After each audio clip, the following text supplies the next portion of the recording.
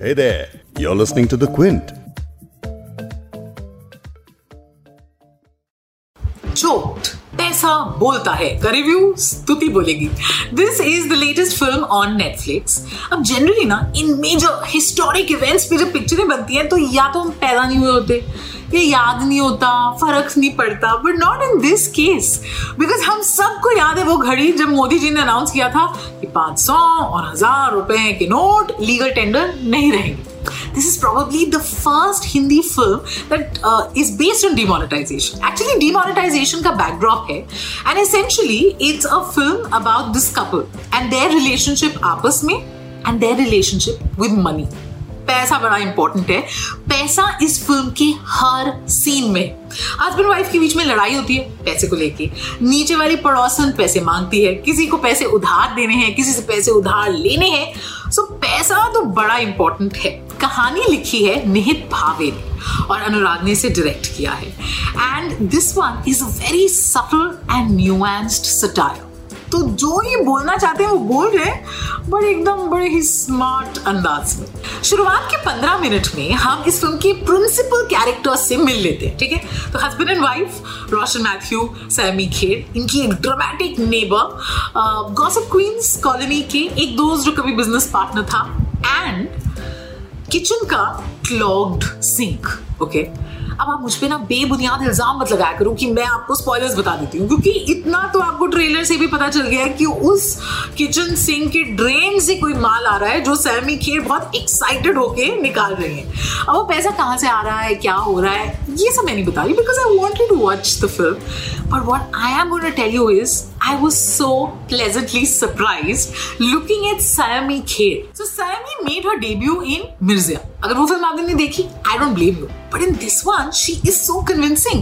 She's playing a slightly older woman who has a child, typical middle class family. You know, bank में काम कर रही है, फिर घर आके काम कर रही है. Her frustration, anger और sarcasm, जो कटाक्ष अपने आसपास के लोगों को वो मारती है. Saimi is so good in it. Similarly for Roshan Mathew. Okay, we last saw him in Geetu Mohan Das's Mouthon, which premiered at the Toronto International Film Festival. He was fabulous in it and he's equally good here. तो सुशांत का जो character है ना, मतलब वो बेचारा is a nice guy, yet उससे काम नहीं हो पा रहा. So that vulnerability that his character has, he portrays really well. ये दोनों जो लोग हैं, सरिता and Sushant, they both are struggling in their life and in their dreams. She keeps waking up, she can't sleep at night because कोई एक बुरा ख्याल जो है constantly उनको परेशान करता रहता है. और इन दोनों ने बहुत ही बढ़िया काम किया है. इनफैक्ट फिल्म में एक कैमियो में है वेरी इंटरेस्टिंग रोल जिसमें राजश्री देशपांडे नजर आएंगी, या फिर Amrita Subhash as this hysterical neighbour. She is again so good. तो ये तो परफॉर्मेंसेस हो गए.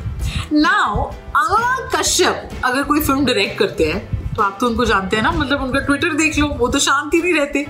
So one would get surprised thinking कि यार इस फिल्म में ना ऐसे लग रहा है Anurag is pulling back his punches.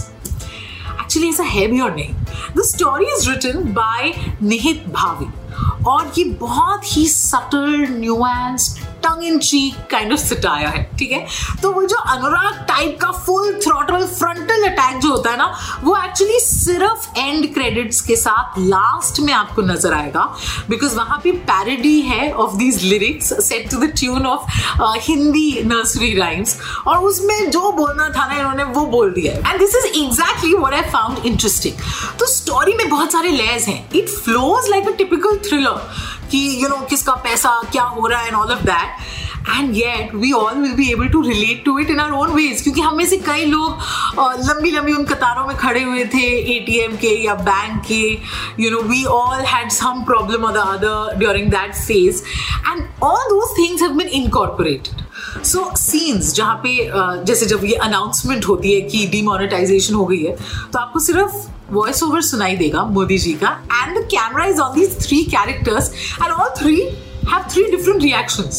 Neighbor is hysterically laughing, Sarita is stunned and quiet, and Roshan Mathew is saying अब आएंगे अच्छे दिन.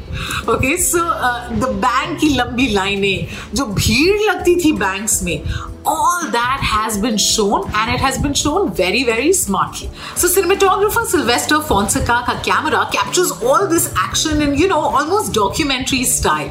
And Anurag Kashyap ka hold on the narrative is so evident कि 2 घंटे से कम की ये फिल्म है, and you're hooked to it throughout. So you'll find a scene there, a dialogue here, and you'll be like, not bad. बिना कुछ बहुत शोर मचाए काफी कुछ बोलने की कोशिश हो रही है.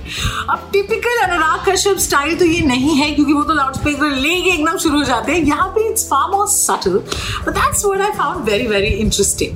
तो आप definitely देख सकते हैं Choked, पैसा बोलता है. It's on Netflix. I'm going to give it 5 में से 3.5 quids. I hope this review was helpful. Don't forget to like the video, share it, subscribe to the Quint. अच्छे वाले comments लिखना ना भूलें. Also on Facebook I have a new address.